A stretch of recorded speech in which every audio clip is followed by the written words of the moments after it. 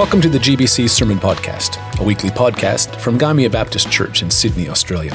I'm Mark Rader, Senior Pastor here at GBC, and I trust that you hear the invitation of God as you join us today. Our theme for Easter this year has been Regeneration, inspired by the somewhat miraculous regeneration of the Australian bush after fires. This is the imagery that we are using to reflect on the hope we have in Jesus' resurrection.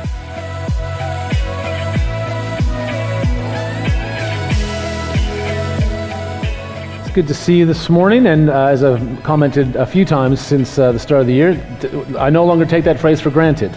It's good to see you. Every week there are more and more people who have kind of come back for the first time since last March. If you are one of them, welcome in particular. If you're visiting with us because you're with family or friends over the weekend or for whatever reason, I trust that you feel really welcome and stick around for a cup of coffee after the service. We'd love for you to get to know us a little bit over this Easter weekend before you get to whatever else you have on, because these are busy weekends sometimes as well. Our theme over Easter has been wrapped around the theme of regeneration, which has been inspired by the regeneration that takes place in the Australian bush. And I recognize that I'm from Canada, maybe that's why I find it so fascinating, but the imagery was sparked for me from an article that I read a number of months ago about pink flannel flowers. I'm wearing my pink flannel flower shirt, by the way, I'm on point today, just like Lisa in her pants. It was fantastic. So it was an excuse to wear this shirt and whatnot. But pink flannel flowers, I don't know if you have seen them or read anything in the paper about them, but they're these amazing little flowers that are blooming right now up and down the east coast of New South Wales in particular. And what makes them so remarkable is not just that they're these beautiful pink flowers, but that they only appear rarely. And there are two conditions that have to be met for these flowers to germinate and bloom, and that is that fire must be followed by a lot of rain. So fire and flood takes place, and then a year later, these flowers actually begin to show up. I stumbled across a blog when I was looking for images of these little flowers. I'm assuming he's probably a bushwalker of some sort. Maybe he's into flowers. I don't know exactly. I didn't bother to read too much out it. But there was this comment thread at the bottom.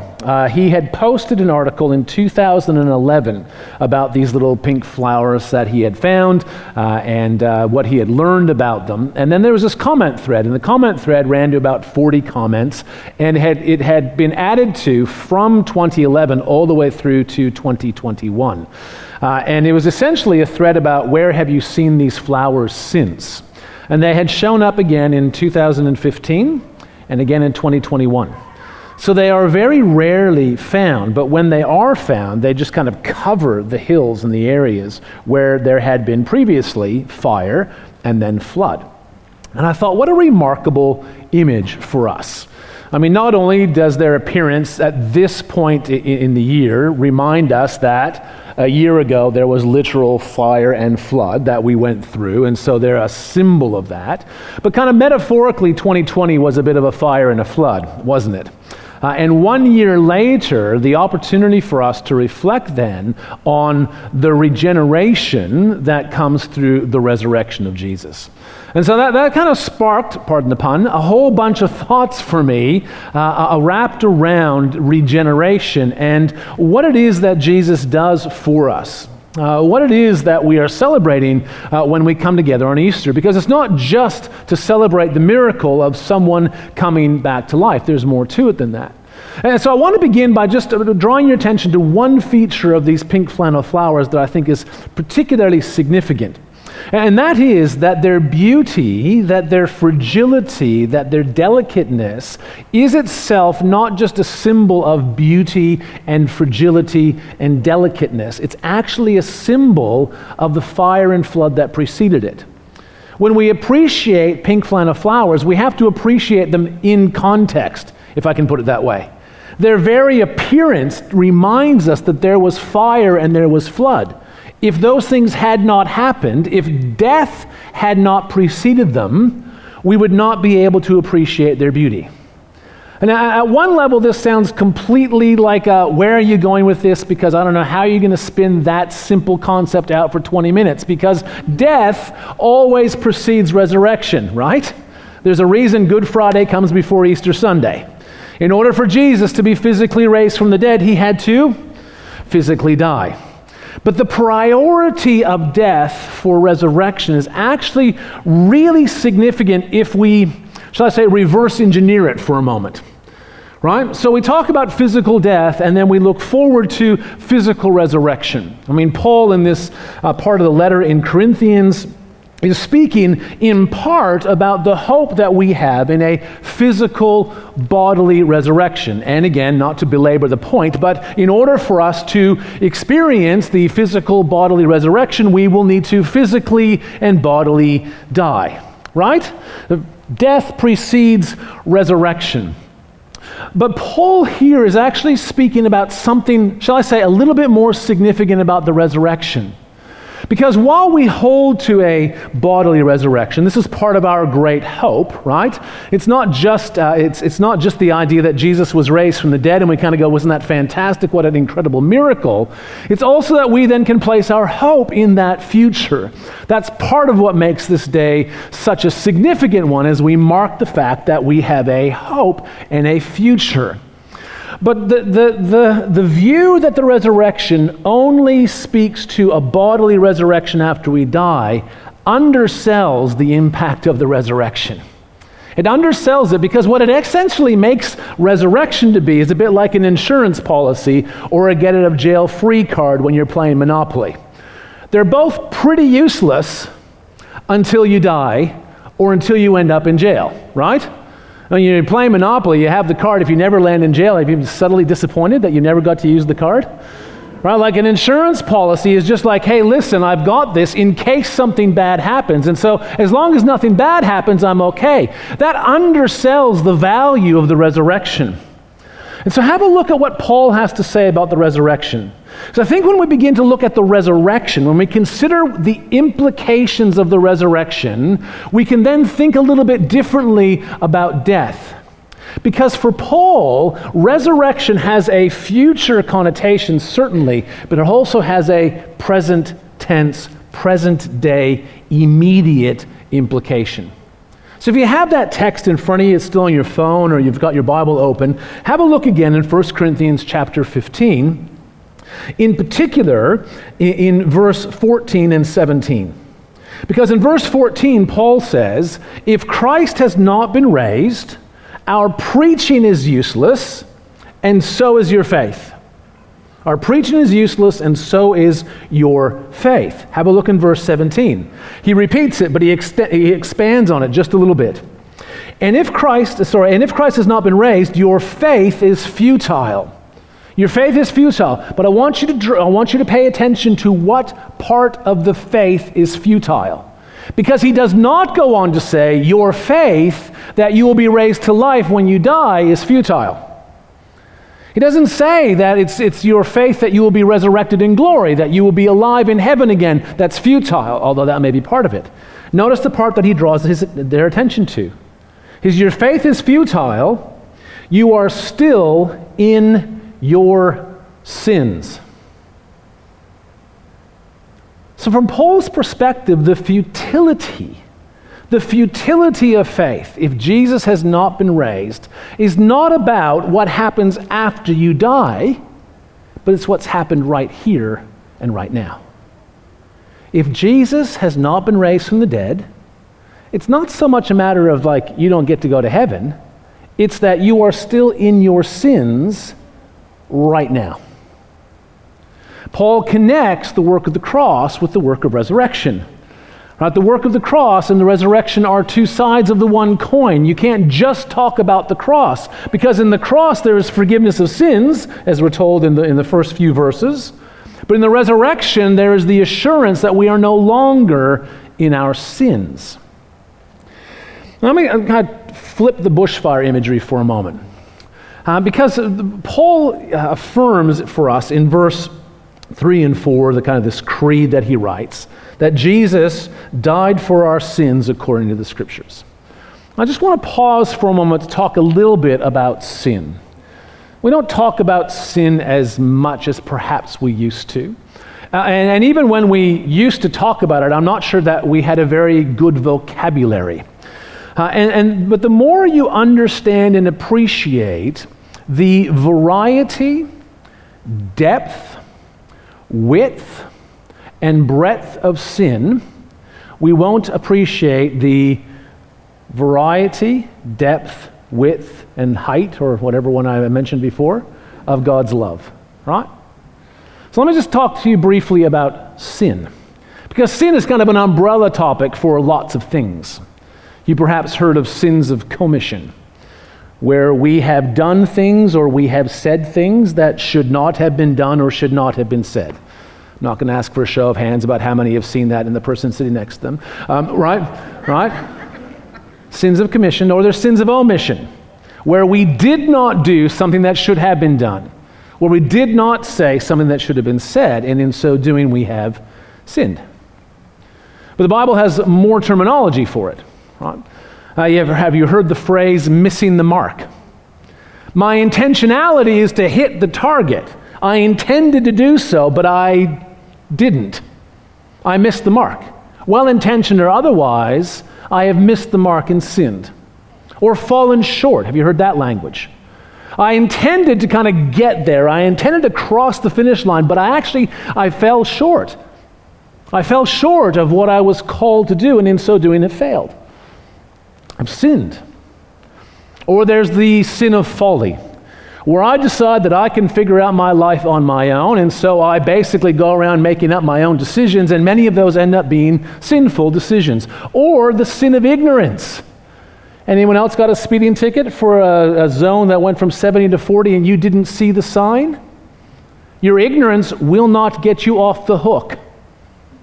You were ignorant and you sinned. And that's long before we get to the sins of wickedness, where we are deliberately doing things that God is displeased by. Or rebellion, which is perhaps worse, where we know what we ought to do and have purposefully said we're not going to do it. All of this and more is what Christ died for. And until we understand and appreciate just how sinful we are, we, don't appreciate what Jesus has done for us, but we also don't recognize the need for resurrection. And here's where I want to try to bring these ideas together. So the pink flannel flowers show up, and they remind us that they are a regeneration of a bush that has been burnt out. And we celebrate the resurrection of Jesus, and we're reminded, of course, that his resurrection came after he died. And his death for our sins and his resurrection for our sins fit together. But if we start thinking about the resurrection as Paul talks about it here, where he says, because of the resurrection of Jesus, you are no longer in your sins. There is new life where sin has been at work. Then what has that sin done in our lives? Because the constant theme, the drumbeat of Scripture, is that sin in your life will burn your life down. It will burn your life down. But here's the thing, and I'm indebted to a biblical scholar named Robert Farrar Capon for this insight. It goes a little bit like this. Jesus says, I am the resurrection and the life. I can bring back to life that which is dead in you. But the point that Farrar Capon makes is this. Until we are willing to acknowledge that we are dead, Jesus cannot raise us to life. Follow me on that? Until we say and acknowledge and confess, Jesus, I am dead in my sin, until we say that we're dead, Jesus cannot raise us to life because we haven't died yet. And think about your life. If the fire of sin rages through our life, and we know it will burn us down, don't we? We know it will burn us down. How much time and energy do we spend with spiritual fire hazard reduction? We dig big trenches around our lives to hope that the fire won't jump the containment lines. We do spiritual backburning to try to clear the undergrowth so this whole thing doesn't get out of control. We do all sorts of things to try to make sure that the fire doesn't leap containment lines and burn everything down, but we know it's there. And until we're willing to say, this fire will burn my life down, we will not experience the resurrected power of Jesus in those areas of our lives. And it is an exhausting way to live. Because I am forever trying to convince you that, yeah, there might be smoke, but there's no fire. And aren't you doing the same? No, nothing to see here. Don't worry about the smoke. No, there's no fire. I'm good. I've got containment lines in place. We're fine. I did some back burning over the weekend. I went to church. Because our spiritual practices can become a tedious form of trying to maintain control of the fire, which is never what they were meant to be. Joining together with the people of God was never meant to be a burden to help us contain the fire in our lives. Reading the Word and praying on our own was never meant to be a burden to try to contain the fire in our lives. They were meant to be expressions of freedom of those who have been welcomed into the new garden of God. But we spend so much time and energy trying to convince ourselves and everyone else, including Jesus, that we're okay.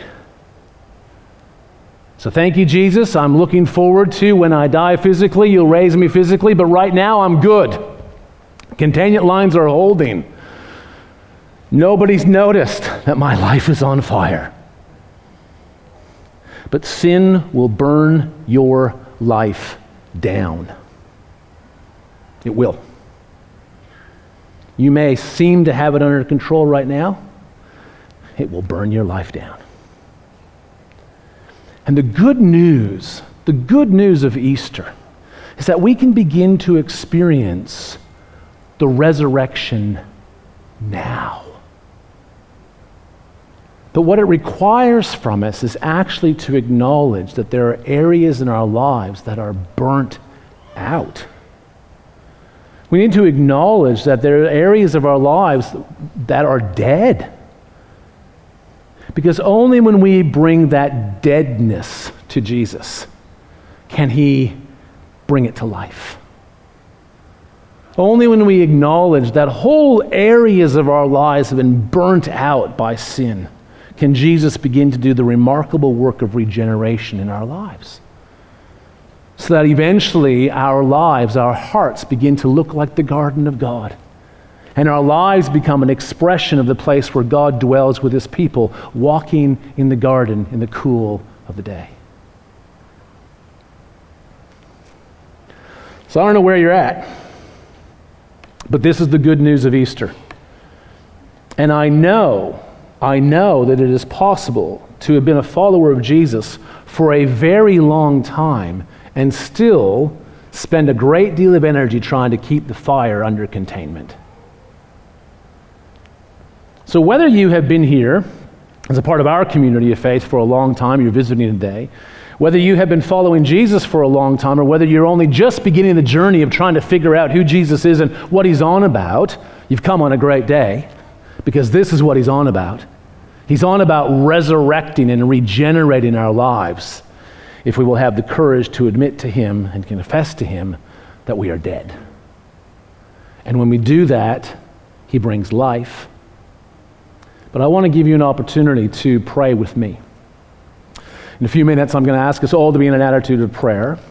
I'm going to pray for us, and I'm going to ask, so I'm just giving you some forewarning here, that if you want to confess an area of your life or several areas of your life or your whole life has been burnt out, I'm going to ask you to just kind of open your hands on your lap as a symbol of that. Everyone will have their eyes closed, so you can do that kind of in the privacy of your own space. And I'm going to pray a prayer that's going to contain three things in it. One, an opportunity for us to just confess that there are burnt out areas in our lives. I'm going to give you a little bit of space just to silently bring those before God. There might be an area of your life that you know is burnt out, that the fire has totally skipped the containment lines. It has just trashed an area of your life. Well, bring that to Jesus. There may be several. Bring them to him. Secondly, I want to ask that Jesus would begin the work of resurrection in our lives, regenerating us, regenerating that area of our life. And third, I want to pray that there might be some spiritual epicormic shoots in our lives. And all of you are saying, right, I was right with you until that. We've all driven past burnt out bush, say about 6 weeks afterwards. Have you ever seen eucalypt trees and they just look fuzzy with green? Like they're super fuzzy? I always thought that was like vines or something that was taking advantage of the tree in its weakened state. In reality, what's happened is the epicormic buds or sprouts, which are buried deep inside the trunks of eucalypt trees, by the heat and the smoke, have begun to bloom. And they serve a very specific purpose. Because while the canopy might be burnt away and the trunk is charred black, these sprouts of green burst out of the trunk and kind of sit there, enabling the tree to photosynthesize the energy of the sun while the tree heals. And then, as far as I know, they fall away. They don't become the new branches on the tree. They burst out of the trunk in order to enable the tree to heal. And then, slowly but surely, the bark regenerates. Slowly but surely, the canopy is restored. Surely and slowly, the tree is regenerated. The resurrected life is a journey for us. But I'd like to pray that through the grace of Jesus, there might be some epicormic growth in our lives. Little shoots that show up in the next day, in the next week, in the next month, that bear the promise of regeneration in every area of our lives. So I'm going to invite you to be in an attitude of prayer. Close your eyes and bow your heads. And if you would like to join me in that prayer, can I invite you just to open your hands and just lay them on your lap? An opportunity for us just to express in our bodies just a posture of willingness to receive. And allow me to pray for us. Lord Jesus, on this Resurrection Sunday, the day when, perhaps above all other days, we remember your victory over sin, your victory over death, and the wonderful resurrection, the promise that it holds not only for our distant future, but also the hope that it holds for our immediate future. The hope that it holds that in reality we are no longer in our sins. That we can bring to you every area of our life that has been burnt out by the power of sin and all of its variety, in order that you might raise us to life with you. We sang earlier, "Oh, praise the one who paid my debt and raised this life up from the dead."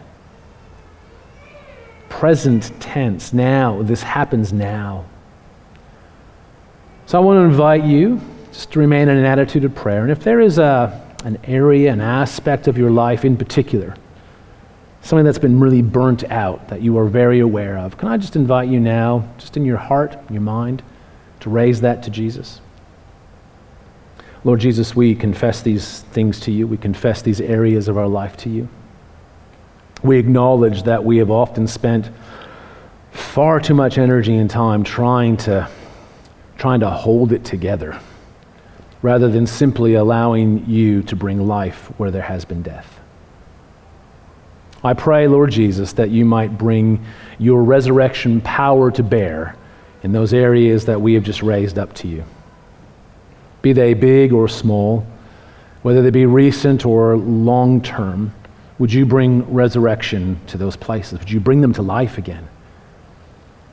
And I pray that in your grace and mercy, by the power of your Holy Spirit, you might reveal to us some of the early fruit, the epicormic growth in our lives that we might see in the days and the weeks to come signs of your restoring and renewing power at work.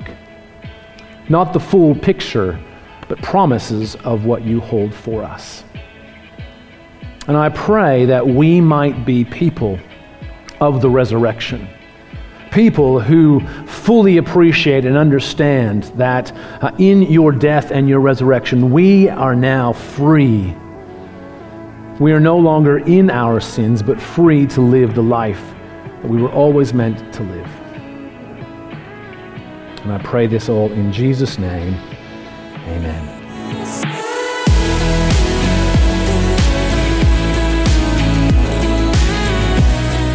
What areas of your life do you need Jesus' resurrection power to be at work? Bring those areas to Him and allow the risen Lord to restore and renew what has been dead to life. Thanks so much for joining us again this week, and we hope that you join us again real soon, either by listening to this podcast or joining us for our Sunday services. You can join us at gbconline.org.au at 9:30 Australian Eastern Time, or visit our website at guymeabaptist.org.au for our on-site service times. Until then, God bless.